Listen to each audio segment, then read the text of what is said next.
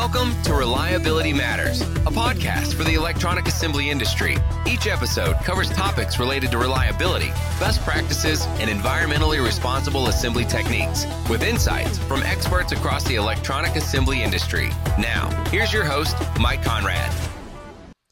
Welcome to another episode of the Reliability Matters podcast. I'm Mike Conrad. I'm so glad that you're with me today. Many of us in the electronic assembly business start with the circuit board. It's the first thing we start with. We don't make the circuit board. They show up miraculously one day in our shipping and receiving department. And then we build the board up from there. As the biblical parable stated, the foolish man built his house upon the sand, while the wise man built his house upon the rock. In this case, the circuit board is the proverbial rock. My guest today is Dr. Kunal Shah, President and Chief Scientist of Lilo-Tree, a company which provides surface finishes for the electronics assembly, for electronic assemblies, which purportedly provide optimum performance and better reliability of circuit assemblies. We'll dive into that claim in just a little bit. Dr. Shah leads advanced engineering materials development for the electronics industry. He is the inventor of Enig Premium and Nickel-less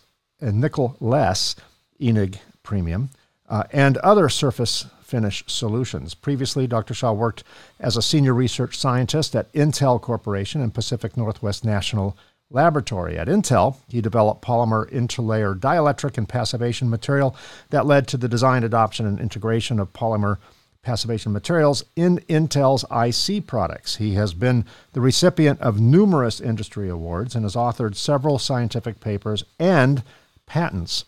Some of you may be asking, what are surface finishes? So we're going to start very basic in just a little bit. And some more of you may be asking, well, what allows a surface finish to provide optimum performance and reliability, as the prior claim suggested? My guest, Dr. Shah, will answer these and other questions. So without any further ado, Dr. Shah, welcome to Reliability Matters. I appreciate you being here.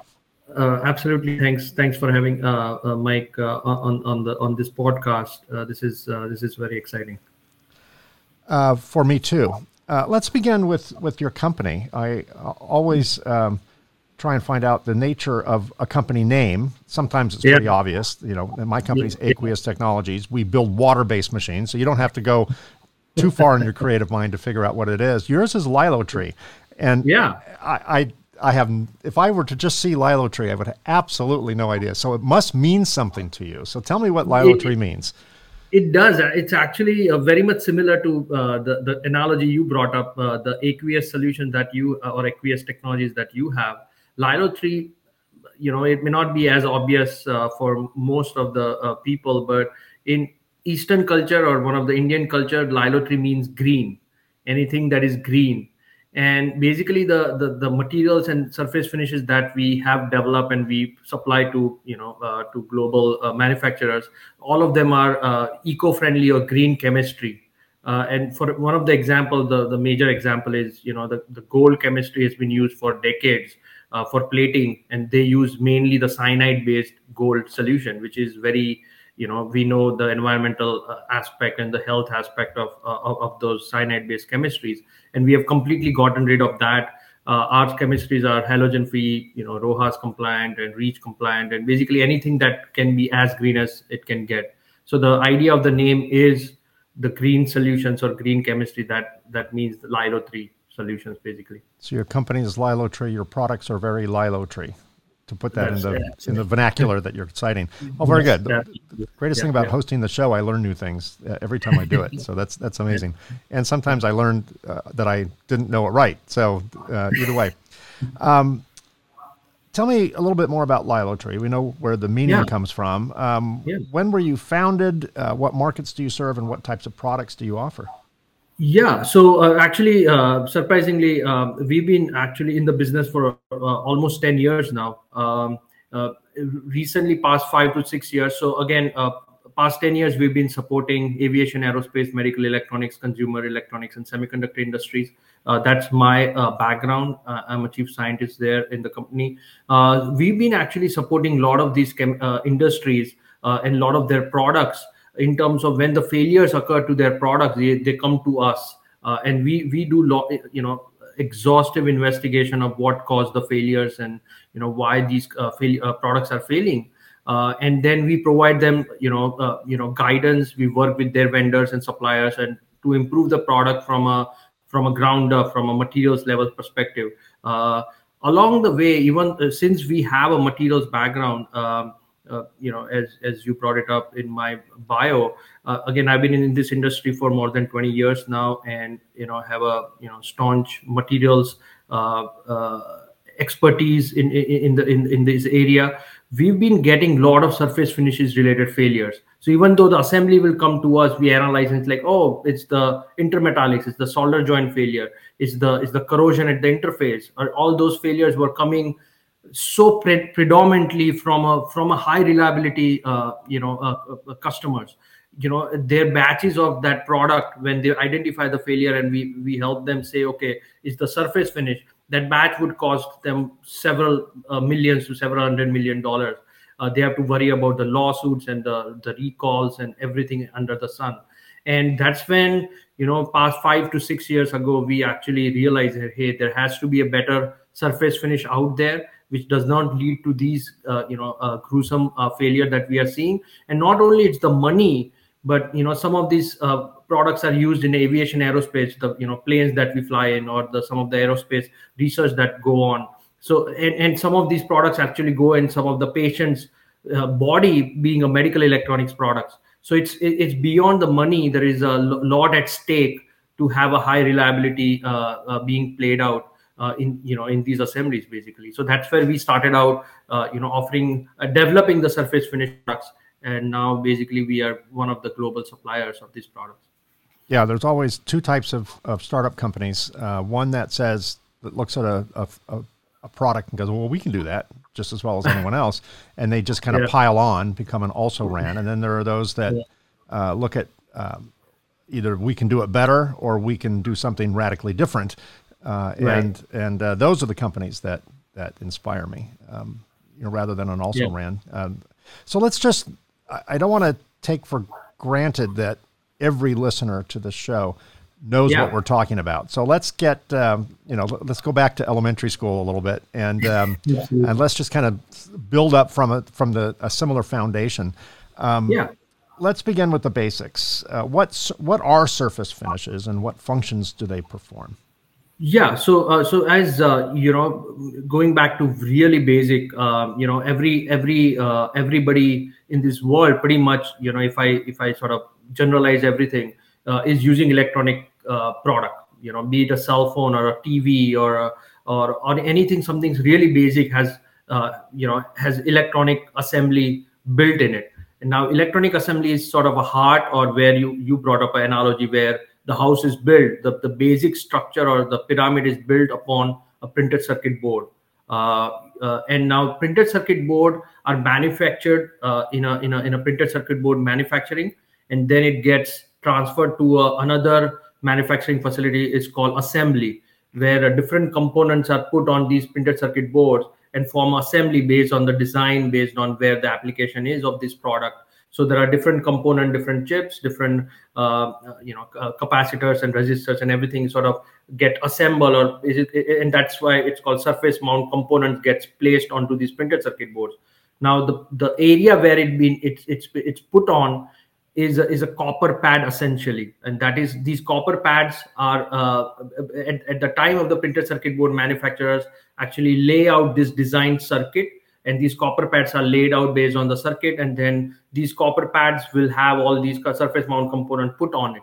Now these are copper is typically very corrosion prone. It gets oxidized, it gets etched, leached out with the different environmental condition. Even regular environmental condition, it gets oxidized within few minutes or so. Anyone who's visited the Statue of Liberty knows that, right? Yes, right. It's turned into green, which was not the case in general. So yeah, either oxidation products turn into green, or some sort of a red or rust of some sort if it is iron. But in the case of copper, you will have an oxidized surface. And why oxidized surface is bad? Because now if you try to put a solder to put a component on it, it will not wet and it will not form a solder joint. which is a major failure mechanism. So you want to ensure that your copper pad is absolutely pristine at the time of when you are doing assembly. And that's why you put different sort of coatings, and these coatings on copper pad is called surface finish. Basically, it's finishing the copper pad to ensure that the copper pad underneath is protected, and it does its job at the time of assembly when these surface mount components are placed on these copper pads. Now, I'll actually jump one more, just because right now we are talking in an introductory fashion, but I want to sort of also identify and distinguish what a typical surface finish does and what Lilo3's product does and why we are different. So, as Mike pointed out, and our company's logo or slogan is optimum performance and better reliability. So most of the surface finishes in the market are their goal is to, all right, let's just protect copper so it's not oxidized, and at the time of a surface mount component, it gets the 100% copper and it's all completely protected. That's how the surface finish was designed. However, what is the concern in terms of assembly level? Assembly level concern is they don't care about what surface finish is applied as long as you have a good, strong assembly where the component are attaching to these copper pads strongly. What is attaching that is a solder joint, right? Surface finish doesn't do, or has not been, from any supplier that you use surface finish from, doesn't do any job of forming the solder joint. Their goal is to have a pristine copper surface, then the solder joint will be formed by the solder itself, or the solder material or solder chemistry. Right. The moment the paste is put down and it reflows, it's done its job. That's it. It's done its job. Right. Absolutely. That's where it ends. So Lilo3 actually has taken one step forward, where the chemistry of the surface finish participates at the time of soldering process or a reflow process, and actually forms a very robust solder joint. And what Lilo3 surface finish does, it actually regulates the chemistry at that interface when the solder joints are forming a very, very robust solder joint. And that is why the surface finish is participating in forming a robust solder joint, which was never the case with a traditional surface finish that are out there in the market. So it sounds like unlike a traditional surface finish, which ends its responsibility the moment things heat up. Is this acting in a similar way to flux? The flux's job is to provide, reduce oxidation and provide better wetting and things like that. And surface finishes prevent oxidation. And in this case, you're suggesting that it also improves wetting. So it kind of sounds like it's a combination of surface finish and flux in many ways. No. So I think, Mike, you brought up a good point, that flux actually does help at the time of if there are any chemical reaction that is happening, that is oxidation of any sort, that is affecting the subsequent soldering process. This actually surface finish is actually, so our surface finish basically gets diffused into the copper surface almost 400 to 500 nanometer into the copper surface. So what it does is, when you have a reflow process where basically dissimilar material are coming together and forming a solder. So basically in the case of tin, and for example in the tin and copper, it forms a tin copper intermetallics. In a typical solder joint, if Lilo3's products are not used, and a typical how other products are sold, so basically multiple reflow cycle happens. So if somebody knows about reflow cycle, for example, a lead-free reflow profile can go to as high as 255 to 265 degrees Celsius, and then comes back again, and then there's another cycle, and depending on the how complexity of the board.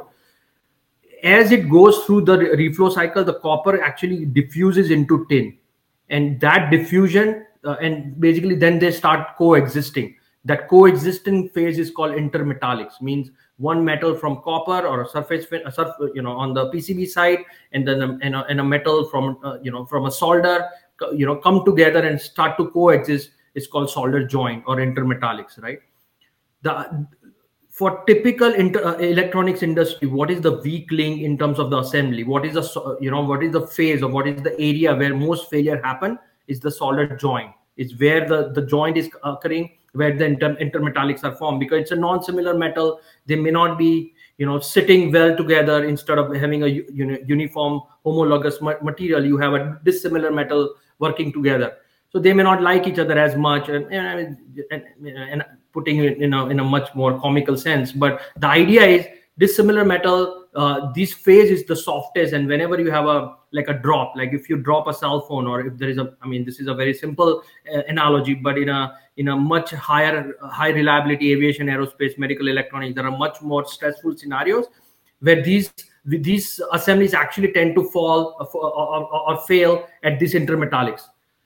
And why? It's because this copper keeps on diffusing into tin and forms a very thick intermetallics. And these thick intermetallics seem to form these phases which are very, very brittle. So what our surface finish has done, or what our chemistries have done, is actually this diffuses into copper. So at the time of reflow, it actually prevents too much diffusion into tin.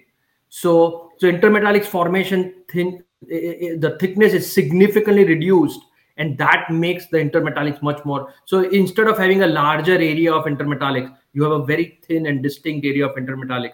That makes overall reliability much higher.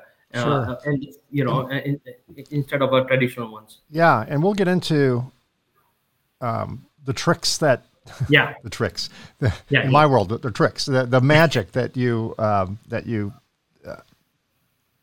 invented or realized that makes your product work the way it does work. But I want to stay basic for a little bit, tiny bit longer.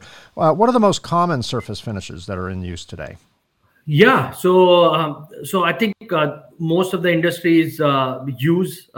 So if I go back in history, early 2000 or even previously, there used to be or there's still a surface finish called Hassel, hot air solder surface leveling, basically. That used to be a lead-based Hassel, which is basically even the surface finish is also made up of solder material. It's tin-based surface finish, and it used to have a lead also in it. And now when the incoming solder comes in, it's looking at the same material instead of a dissimilar material.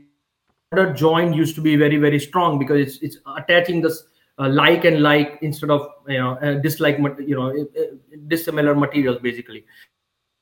It used to be very popular. However, in early 2008 is when sort of a switch happened, where things or industry started going into lead-free realm of things, and that's when the lead-free Hassel did not work as well. And there were other issues because of the surface planarity was not very good. There was very high surface roughness with Hassel, so there were some of these small BGAs and small form factors were not conducive with these older technology. I think along the ways, Enix electroless nickel immersion gold early 2000 started becoming popular, and actually even till date it's one of the most prevalent surface finish, especially in a high reliability sense. One of the benefits is it's got the gold layer on the the final gold layer, which actually provides you and offers you more than 12 months of shelf life, which is what is very critical. You need to be looking for a gold-based surface finish with the geopolitical and with the COVID and all the situation where your one factory is in one country of the world and another assembly happens in another country of the world, and supply chain logistics issues and everything. So anyways, coming back to the idea is Enix electroless nickel immersion gold is one of the most prevalent one, which is, I would say, if you look at the number, it's the highest revenue surface finish in the world. There is another one I would put is OSP, organic. It's organic, and it's a polymer, basically, that it's put organic surface preservative is what it's called. So basically they put a polymer sort of a layer on top of a copper surface. It's basically very cheap, cost effective. It's, I think, based on a statistic, it's actually used the most. So basically, if there are certain million of square meter of printed circuit boards are made, the highest surface finish used, it's not the highest revenue because it's very cheap. So it actually, Enix is where it's made by most of the manufacturers, but it's the highest used surface finish is because low reliability, consumer electronics, things of that sort, they use OSP. It has its own cons along with some of the pros, which is cheap. But there are several cons that usually high reliability product you don't see OSP. It's mainly used in Asia more than as much in America. America is mainly electroless nickel immersion gold is what is most prevalent. Right, but for consumer class 1 stuff where price is everything, and the economy of scale drives down the costs or the desire to drive down the costs, that makes sense. Absolutely. You talk about ENIG and its longer shelf life, 12-month shelf life. I can't help but think that is more desired now than before, because your boards might be on a ship for 6 months waiting to be unloaded, and then once they arrive, they might be another 6 months before you get the components in to mount to the board. So 12 months seems like a long time, but it probably isn't quite long enough these days. No, absolutely. It is very, very much likely that people had not thought of these issues like 3 years ago, 2.5 years ago, and now they are becoming real, where it's not only the printed circuit board, the copper clad has a shortage, so it takes 2-3 months. By the time printed circuit boards are manufactured, then it takes 6 months to get to another place. And then the components are making you wait. So by the time you realize, it's already 12 months and your surface finish is already sort of at the point of compromising. Right. Just to give you an idea, in comparison, OSP has a shelf life less than 6 months. So you can understand how much of the trouble that you have if you use some of these products versus something that you have to use which has a very long shelf life. And I think that is one of the things people have started considering very seriously in terms of selecting the right surface finish for your products, which is very, very important. Yeah, we'll dive into more of the attributes, but since we're on the subject of shelf life, does your product, you call it ENIG Premium and Nicholas ENIG Premium, does that technology offer any different shelf life than a traditional ENIG material would? It's a very similar, because we are so our products are also using gold surface finish as a final finish. Yeah. So whatever gold offers, so it's very similar to ENIG or Gold is gold. It doesn't matter the thickness. We'll get into the thickness of your gold later, but the fact that it's gold, you're playing by the gold rules, the golden rule, so to speak. Yes. So Lilo-Tree was awarded a Small Business Innovation Research, or SBIR, grant from the National Science Foundation, which, congratulations, very impressive, to develop ENIG Premium, which was designed to resolve field failures where black pads and brittle failures at solder joints were found to be factors contributing to the malfunctioning of devices, to reliability issues. Tell me more about those failure mechanisms and how surface finishes contribute to those failures, and more importantly, how surface finishes can help resolve those failures, help mitigate them. So I think traditional, Mike, as we've been talking about ENIG acronym for electroless nickel immersion gold. So basically there are 2 layers. Once you put electroless nickel phosphorus layer, and then you followed by putting an immersion gold on top of it. The traditionally how ENIG, and I will not go too much into chemistry lesson here, but sort of very briefly that typically immersion gold is a galvanic displacement. So what happens is it actually takes away nickel and then puts one gold atom in that location.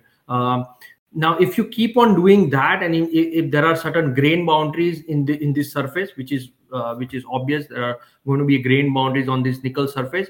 These boundaries, there is quite a lot of exchange of nickel with gold. So basically, there is a deep crevices being created where gold keeps on displacing nickel, and these deep crevices where this displacement of gold is or displacement of nickel is happening due to gold.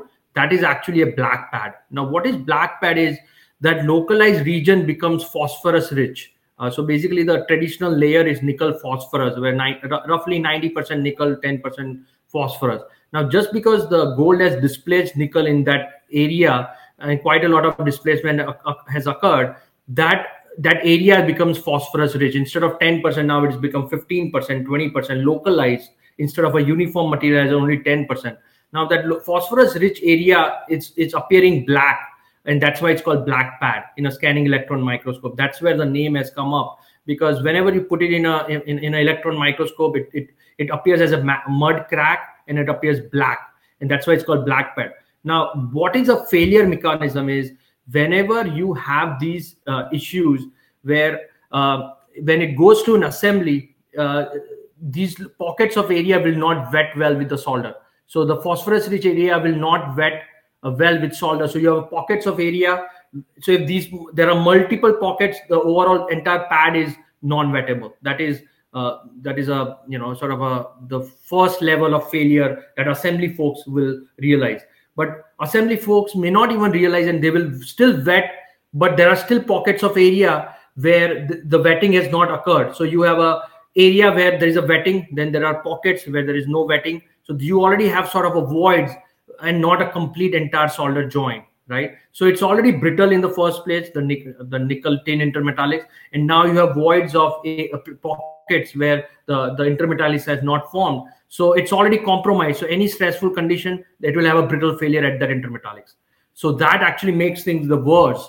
So the idea is our technology, we call it as ENIQ Premium, where we put sort of a barrier layer between nickel and gold, and then incoming gold it's actually not forming these pockets of non-wetting high phosphorus area. And then when the intermetallics are formed, there is a continuous layer of intermetallics instead of pockets of voids where intermetallics are not formed. And that's why it actually dramatically improves and increases the reliability. Yeah, interesting. Back in the early days of LED lighting production, silver was used as a backing material. And then it was discovered the hard way that in regions of the world where there's more sulfur in the air, we ended up with like tin whiskers or the failures, major failures. And then they realized that not the greatest material. Is that also, maybe not that specific sulfur-induced issue, but is that also a concern with shelf life and surface finishes where geographically the boards are stored? Are there places in the world where your 12-month shelf life might be 6 months based upon environmental issues? Yeah, no. So Mike, yes, it is something that you have to be very much aware of, because certain area is more moisture prone. So, for example, the ENIQ 4552, or rather the IPC 4552 is the ENIQ standard specification that's out there. And basically it refers that you should have a 3 to 6 micron of nickel and only, nowadays 35 nanometer, which is only 1.5 micro inches of gold, right? Now, gold is very, very porous. And if you have moisture in the air, I mean, you could actually start seeing the gold being compromised, and you will have a compromised surfaces. So the idea is you actually, in those areas, you want to tend to tell your PCB manufacturer that I want much thicker gold, close to 70, 80 nanometer, which is almost 2 to 3, maybe 4 or 5 micro inches, close to 100 nanometer, compared to in other areas where moisture is not an issue, it's properly stored, and you don't have to worry about these pads getting compromised because the thickness is very little. And we'll talk about thickness in a little while, but it is a very critical aspect of gold and how it's being controlled and whatnot. Right, but it sounds like, and we will get into the details of the thickness in a bit, as you point out, but just to kind of put a bow on this in context with what we're talking about, it sounds like if all you need is 1.5 nanometers. Actually, 1.5 micro inches. I'm sorry, yeah. 35 nanometers. Yeah, so all you need is 1.5, but other methods use a much thicker thickness of gold for other purposes because of the porosity, the moisture breakdown, moisture intrusion, things like that. So, last I checked, gold isn't cheap. Even very thin layers of gold, maybe each board doesn't have enough gold to melt down and make a wedding ring. But then again, we're not making one board. We're making hundreds of thousands, if not millions of boards. Right? Absolutely. So that is something. Something is very, very cautious or sort of cognizant about any designer or any OE or even assembly houses have to understand that, hey, at the end of the day, I'm using precious metal, right? And if I'm using 10% more of precious metal, my boards will be costing more. I've actually we work with a lot of PCB manufacturers, and some of the price sheet, and depending on the surface finish, the board can cost as much as 100% more compared to 100% less. So the selection of surface finish is very critical, and especially the thickness of gold. One of the distinguishing feature of our product is, typically in the immersion gold world, the way it is it's sort of a sludge hammer. What I mean by that is there is no control. You put it in a bath and then it gets plated, and you don't have a control of a thickness. So you will have a much larger variation in the thickness. In certain area, you will have a 2 micro inches or 1.5 to 2 micro inches. In other areas, you have 5 micro inches. So your distribution is such large, you don't have a control. One of the idea, or one of the product that the feature of our product is actually you can control the gold thickness by half a micro inch precision. So if you decide that, okay, I just need 1.5 micro inches. So you will actually, any pad or any area that you have 18 by 24 inch large panel, any pad you pick, your thickness will be between 1.5 micro inch and 2 micro inches. Instead of a 1.5 to 5 micro inches spectrum, you'll have only 1.5 to 2 micro inches. And that actually saves more than 40-50% of the gold consumption saving. Because I think one thing is to protect from the environment, but if there is not required, you do not need to put, if the requirement and if your environmental issues are not there, if you store it well, if your requirement is only 1.5, you should not be putting 5 micro inches.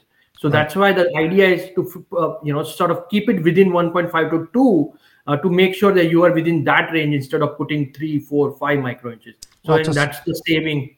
To someone who's a layman like myself, not well versed in surface finishes to the level you and your team are,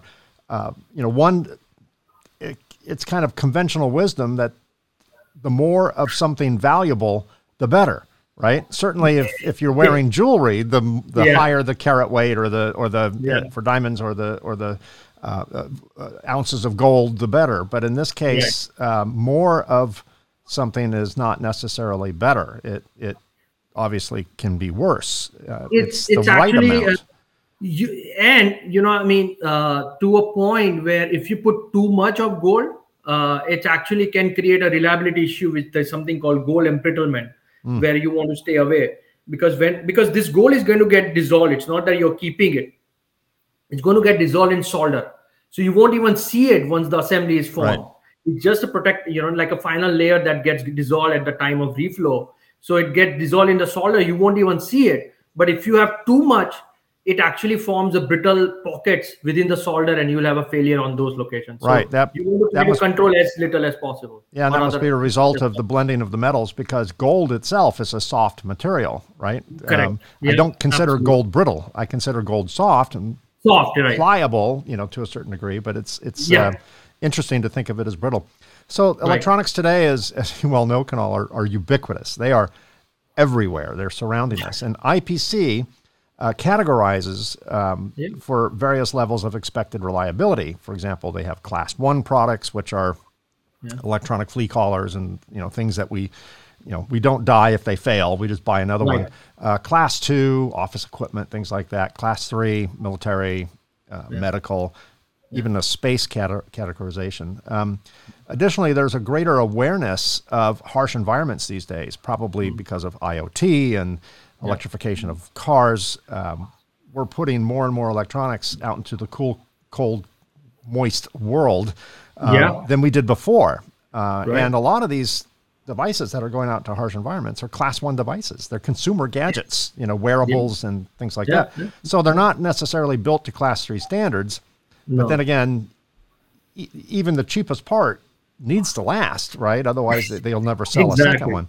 So how does one go about selecting the most appropriate surface finish for their application, whether it's harsh environment, whether it's Class 1, whether it's space?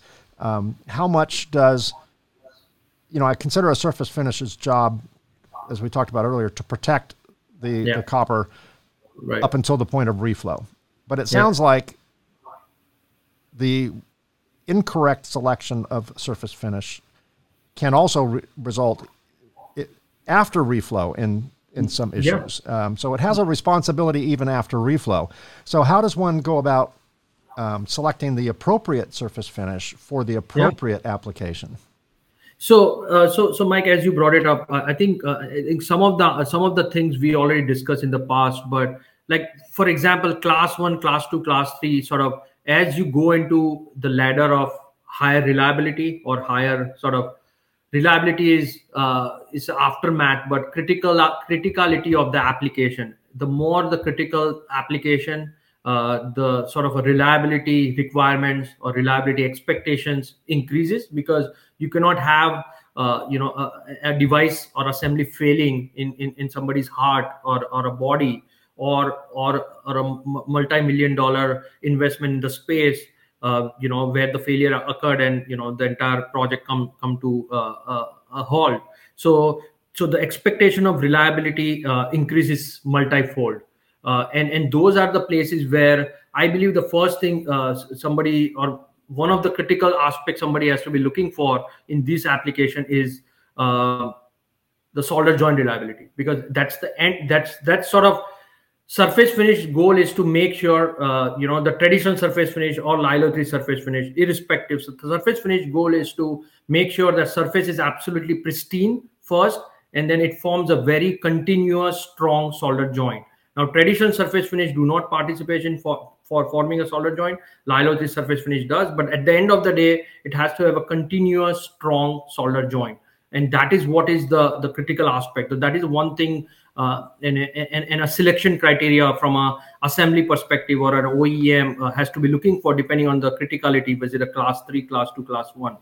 But then also they have to understand that there is a second aspect, is the shelf life that we talked about. When it's going to be PCB are going to be manufactured, where it's going to be assembled, what's the time frame, what is the supply chain logistic, are the components available. So the shelf life is also second and most important thing, especially now this day and age. There are so many things going on with the war and with the with the supply chain logistic issue, with the COVID and whatnot. And third thing I would also put is the precious metal, the use of precious metal. I think we talked about it, that one of the use is gold. How much thickness do you have a control of the gold? What are the environment is going to be subjected to? If it is a harsh environment, you may want to put it slightly thicker gold where you have a control, but also you don't want to put extra gold because it may eventually turn into a solder joint failure. So having understanding of how much thickness of gold I need to be putting, what are the my supply chain logistic that is telling me. One more thing which we have not addressed is traditionally past a decade or so, there is, because of the issues with ENIG, there is palladium has been sort of included in the mix, and the product is called ENIPIG, which is electroless nickel electroless palladium immersion gold. And nowadays, with the nickel being frowned upon in certain applications, which we are going to be talking next, there are products called EPIG, which is electroless palladium immersion gold, or similar products where they've included palladium in the mix. So now when you are looking at these precious metal being included, their thicknesses and what type of precious metals are included is also something somebody has to be wary upon, and also be very cognizant about. The idea is, just to give you an example, palladium actually costs more than 1.5 times the cost of gold. Then a lot of people don't even know. Then, oh yeah, I want palladium. People say it's more reliable. Let me just throw in palladium in the mix. But it's even more, 1.5 times more than gold. And to make things worse, the largest supplier of palladium in the world is Russia and Ukraine. So because of this is going on, the cost of palladium last 2 weeks has shot up almost more than 10%. Right. So it's actually getting hammered in terms of the cost. So and Ukraine's not going to be able to, they're distracted with defending themselves, and Russia, there's sanctions, so there goes the palladium market, right? Yeah, and similarly, the folks in battery world are crying over nickel. People are not even talking about. I mean, I've actually started seeing article, because that is the industry we are in. That the cost of palladium and and affecting the electronic industries and whatnot, and even there are other industries where palladium is used, that is solar industries and whatnot, and they're starting to see the pain of palladium pricing and whatnot. So yeah. It's going to make the cost of gasoline look like a bargain by the time they're done with yes, absolutely. Let's keep moving because I really want to get through these questions. In most cases, when a new product comes out that solves problems, it's priced at a premium.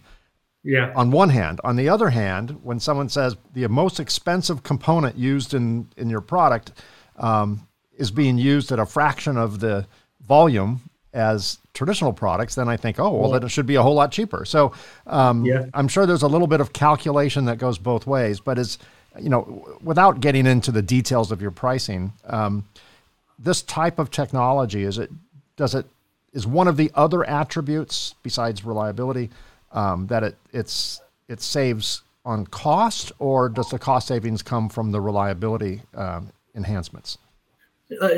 So Mike, it's very interesting. So of course there is a reliability aspect, which is the feature of our products. But the second thing is the cost of the solutions when we ship it out to PCB manufacturers or IC manufacturers, is plating the products with our solution identical to the traditional solutions out there.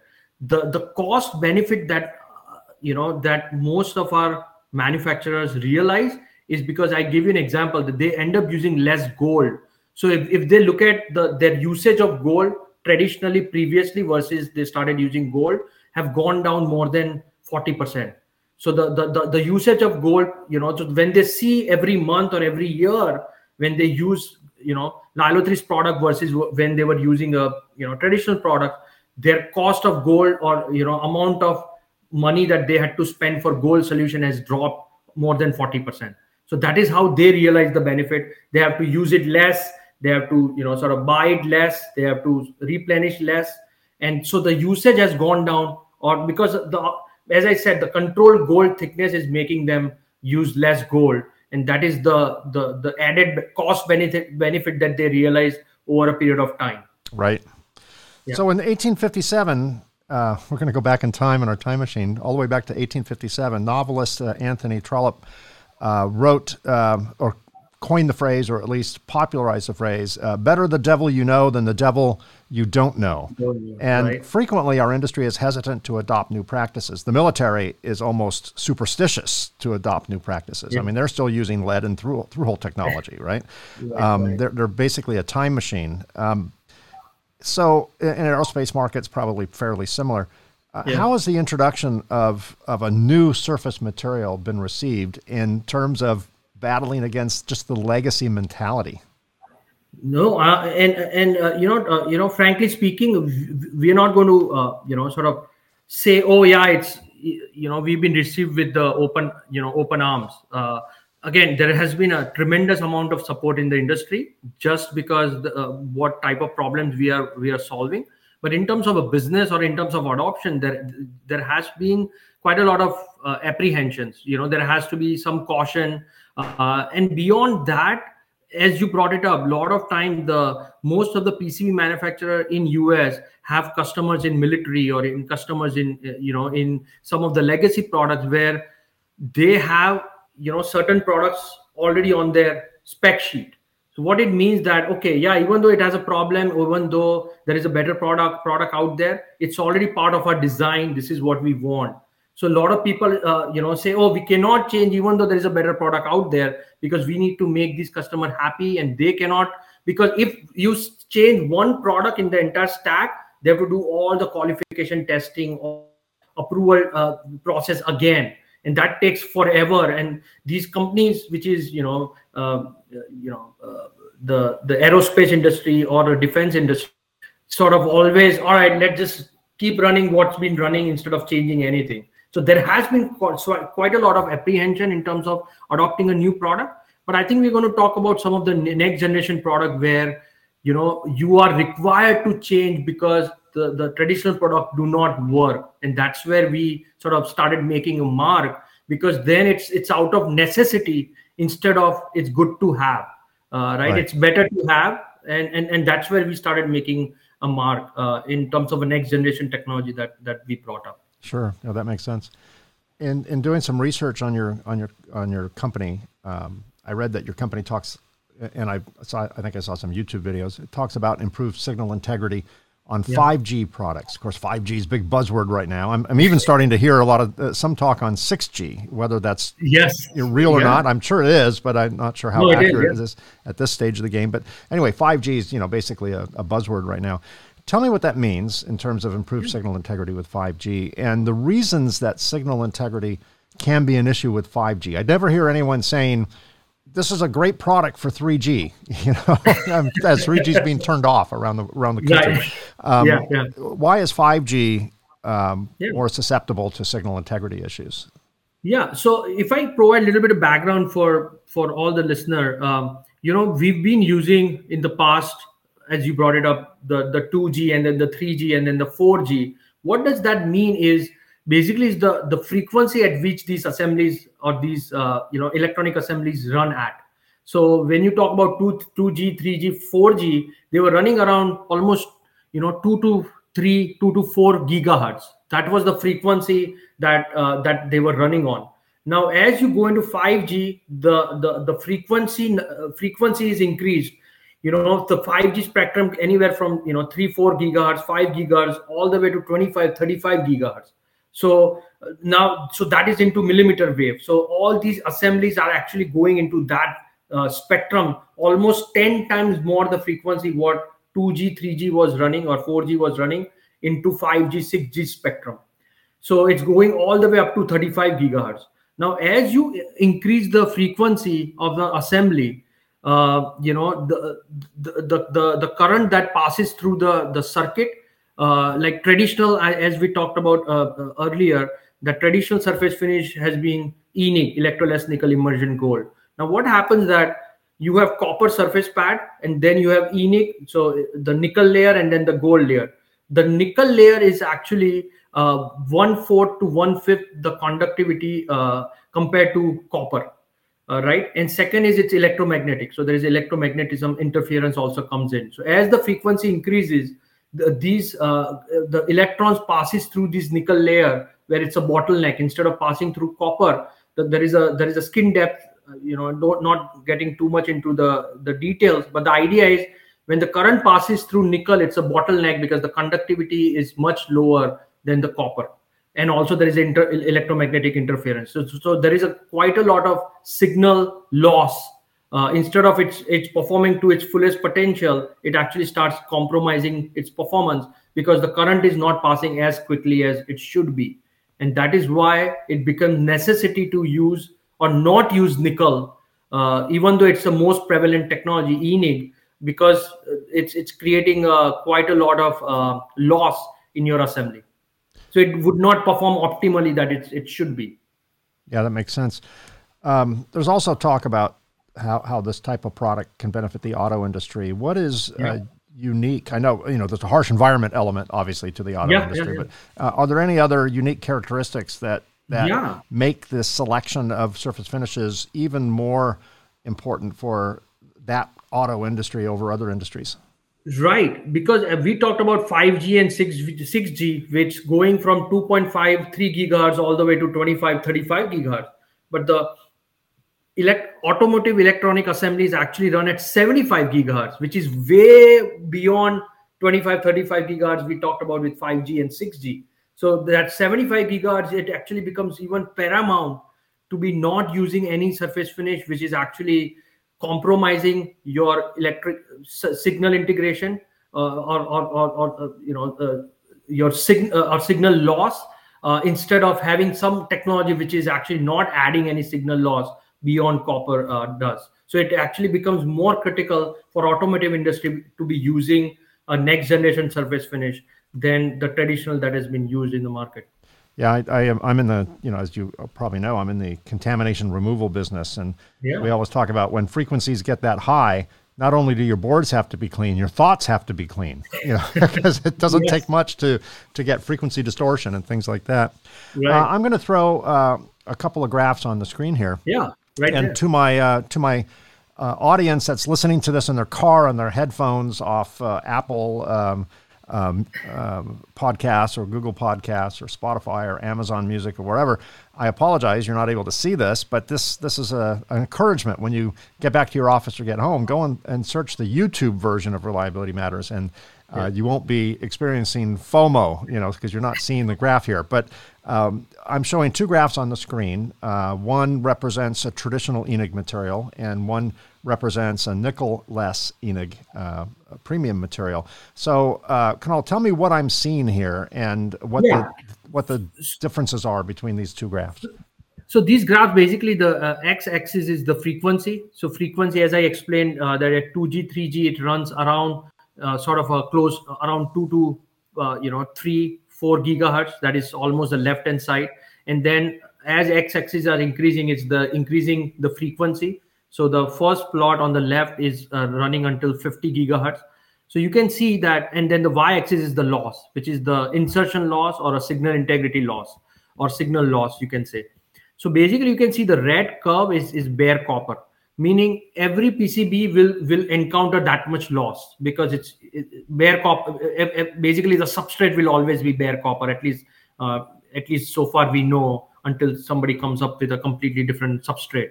But and of course, the copper has one of the highest conductivity. Of course, there are some other materials out there, but there are a lot of other reliability aspect of copper as well. So our industry has adopted copper. So you'll always have a signal integrity loss that is associated with bare copper. Your assembly and your design should be such that there should not be insertion loss beyond bare copper. You have to encounter loss that is associated with bare copper, but not beyond that. Now, if you put ENIG on top of bare copper, which is what surface finish does, which prevalent surface finish, electroless nickel immersion gold, look at what happens. That is the blue curve. As you go into 1 gigahertz, 2 gigahertz, 5, 10, all the way to 50, the insertion loss keeps on increasing, meaning you are adding more and more loss just because you have a presence of nickel in your surface finish. So that is how in the plot on the right, it's actually plotted all the way to beyond 100 gigahertz.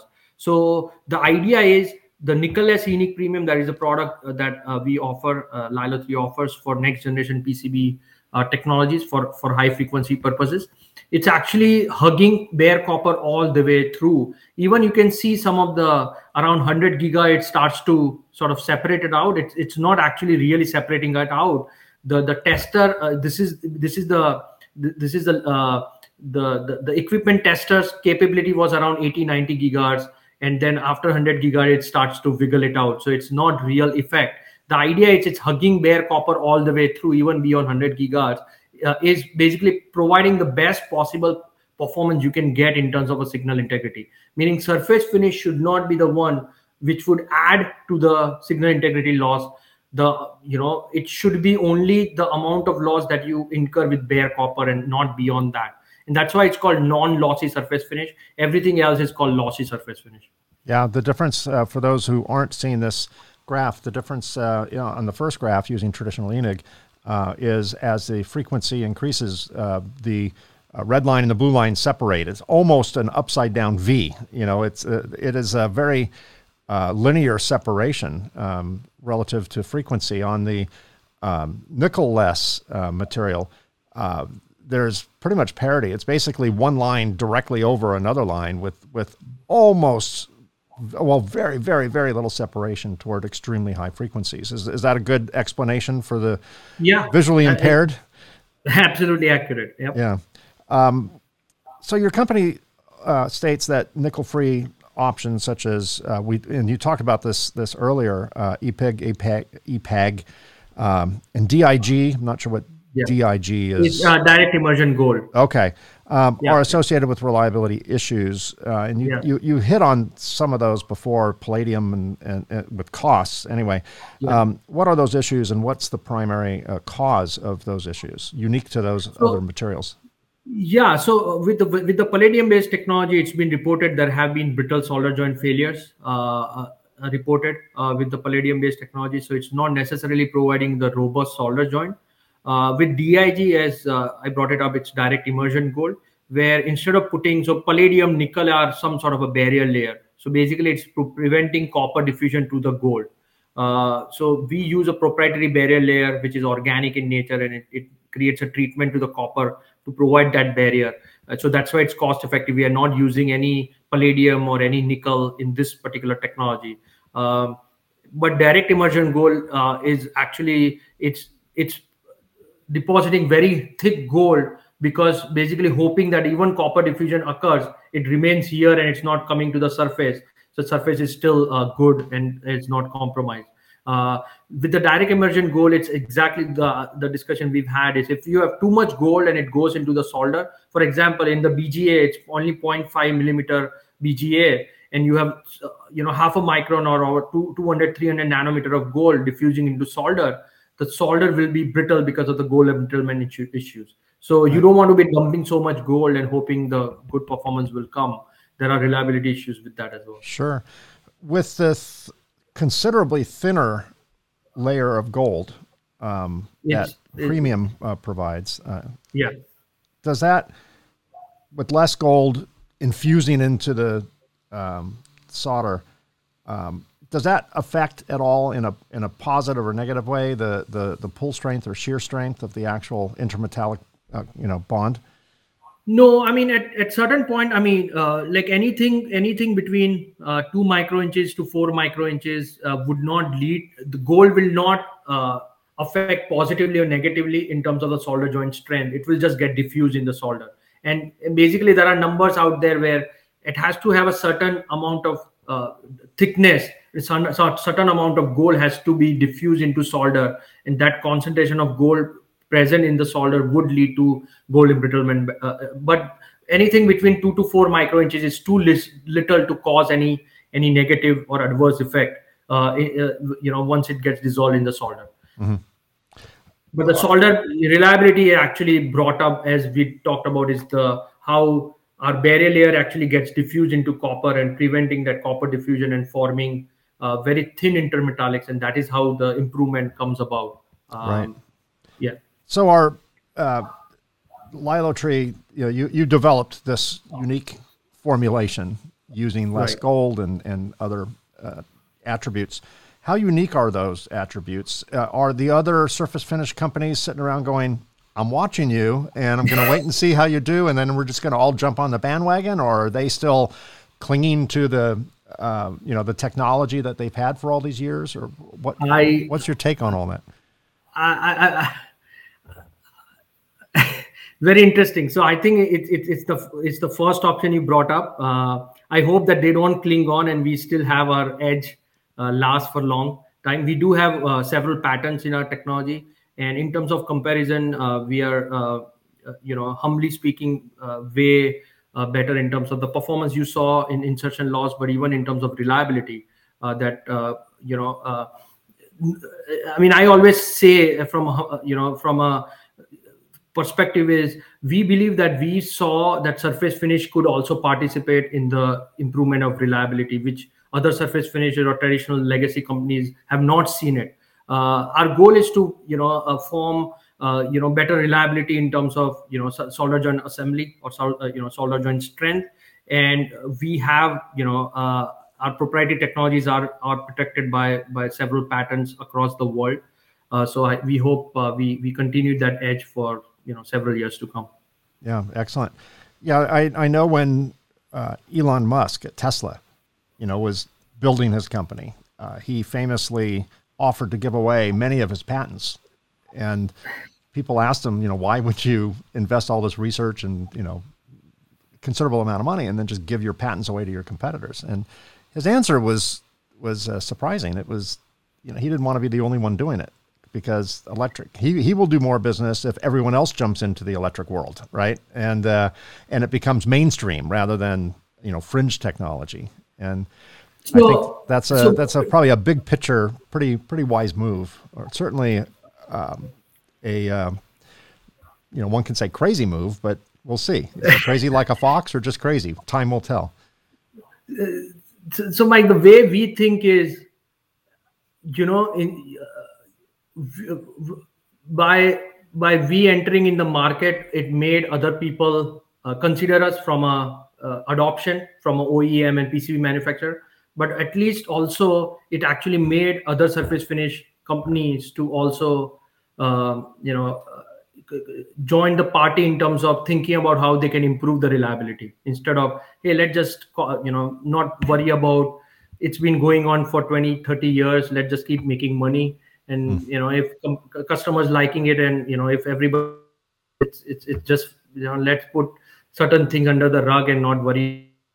It is sort of a scenario. Now they have to pull their straps up and improve their products. At least that is how we think it. One analogy, and of course we are nowhere close, and we are not saying we are that, but at least we see one thing is, there used to be a legacy, internal combustion engine, and somebody came up with the electric car, and every company is now joining electric car, especially with the gas pricing and everything. And again, there is nowhere there is a analogy or comparison, but at least the idea is the world is it's becoming better when you have a newer technology, and hoping we live in an environmental free, a good clean environment with toxic free world in terms of a chemical, and in terms of reliability, a better reliability technologies. No, that makes sense. In many ways, it's like how Apple made Microsoft products better. Just by raising the bar, and the Japanese auto manufacturers in the 70s ended up making American car manufacturers better, because we had to compete, right? So someone has to raise the bar, and then other people will sit back, watch, see if you're crazy or wise, and then jump on and pile on. One of the last questions, and then I'll ask you one parting question. The board fabrication process. You're preaching, I use that in a good word, you're selling your product, not really to board fabrications. I mean, you're selling people on your product.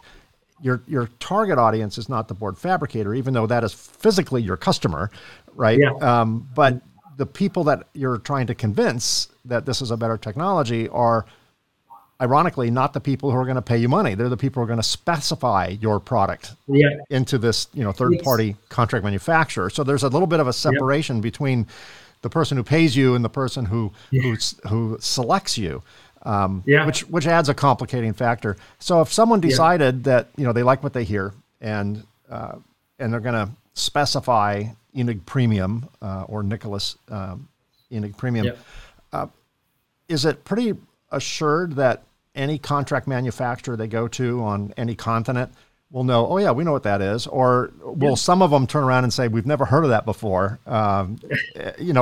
Where are you in that penetration of that market? No, Mike, absolutely. You have absolutely accurately explained the market scenario with our industry. Is basically our real customer are the OEM, even though they are not paying for it. The only thing they are doing is specifying, and the more they specify, sort of larger the OEM, and the more they specify, you will see it's being adopted. Our product is being adopted by PCB manufacturer. For that matter, actually, we work with so many Asian PCB manufacturer along with the American ones, but in all of the PCB manufacturers, like, hey, we are working with a large OEM, let's do evaluation together, and once they approve it, your product is in our floor or in our manufacturing facility. So this is how it's been going on past couple of years. In terms of the adoption, in terms of knowing about the product, of course, 2 years ago, a lot of them is like, oh, what's that? Let me find out. Go, what's that unique name? And then they do Lilotree.com. Now it's changed. Actually, past a year or so, we've got a lot of exposure from PCB manufacturers in United States. It's always like that, but in Asia as well. We've actually partnered with one of the largest distributor company in Japan, who has been, helping us, spread the word and getting it adoption and getting it distributed across the entire world, because they're one of the largest in the world in terms of chemical distribution. So they actually help us distribute in Europe, in Asia, in America as well. So a lot of them have adopted it, but a lot of them have actually heard of us. They are in the different phases or different stages of evaluation, maybe early stage to a stage where they have completely adopted, in the sense that they've completely finished the evaluation, they love the product and are waiting for it to be adopted. So there is basically every spectrum of of which you will find. But at least I would say that most of them have at least heard of us, which we call it as a it's in a different perspective. It's a success because we are not a legacy. We are starting out from scratch. So at least that we call it as a success matrix compared to the legacy ones where that's always a challenge at first, getting people to just know who you are. And then the second challenge, of course, is to be selected. So what as we finish up, what's the future for LiloTree? You've already solved one problem. What's next on your checklist of problems to solve and how to make the world a better place?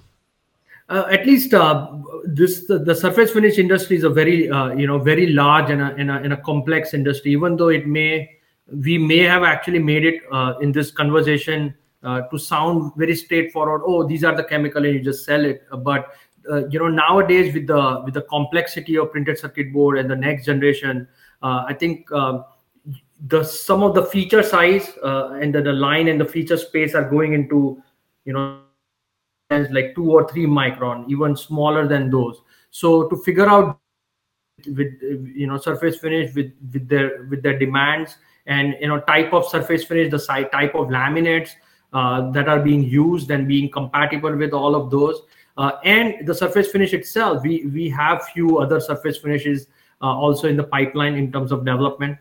We have I'm saying some of the things out loud, where we have our own LiloTree's own OSPs coming up, which is way more cost effective, and there is no gold layer, and so we may have addressed some of the traditional OSPs problem with our own OSP brand or version to it. So we do have several products in pipeline. So our goal is to make sure that we offer this surface finish and continue to provide reliability along the way. And in that process, they end up using a green chemical with a lower cost. So that's sort of summarizing what we want to do in the future. Well, Dr. Kunal Shah, thank you so much for being my guest today and for explaining to me and my audience how there are solutions to reliability issues that can be solved by the appropriate selection of surface finishes. I appreciate what you're doing. I appreciate the fact that your product and anyone's products that can make the world more reliable are out there. That makes me feel a little bit better as I'm driving my semi-autonomous car. Not really semi-autonomous. It will correct itself in the lane. It has adaptive cruise control, and it has blind spot indicators, and all those things I now rely on. I never even considered relying on those things before, and now I've become a poorer driver because I don't even look over my shoulder anymore. So these things have to work, right? Or it'll affect me. So I appreciate the work that you and your colleagues do to make electronics more reliable, and I wish you a huge amount of success as you continue forward and make the electronics world more reliable. Thanks for being here today. Thanks, Mike, for having me in this. It's been a great conversation with you. Yes, I agree. And it's been great talking to you. Thanks for listening or watching the Reliability Matters podcast. Be sure to subscribe to the podcast on your favorite podcast app, such as Apple Podcasts, Google Podcasts, Spotify, and so many more. Also, be sure to check out my other podcasts, including the Concept to Creation podcast, where I feature conversations with entrepreneurs within the electronic assembly space, and the Innovations in Technology podcast, where we discuss innovative products within our industry. All 3 shows are also available in video format. Check out the Reliability Matters or Concept to Creation or Innovations in Technology podcasts on YouTube. Just search the show's name and you can find all 3 shows. Or go to MikeConrad.com. That's Conrad with a K. All 3 shows also appear there. Again, thanks for being part of my podcast family. I appreciate you being here. Until next time, stay safe, stay healthy, and stay happy. And of course, keep doing it right. See you again soon. Thanks for listening to the Reliability Matters podcast. Join us on the 2nd and 4th Tuesday of each month for new episodes of Reliability Matters.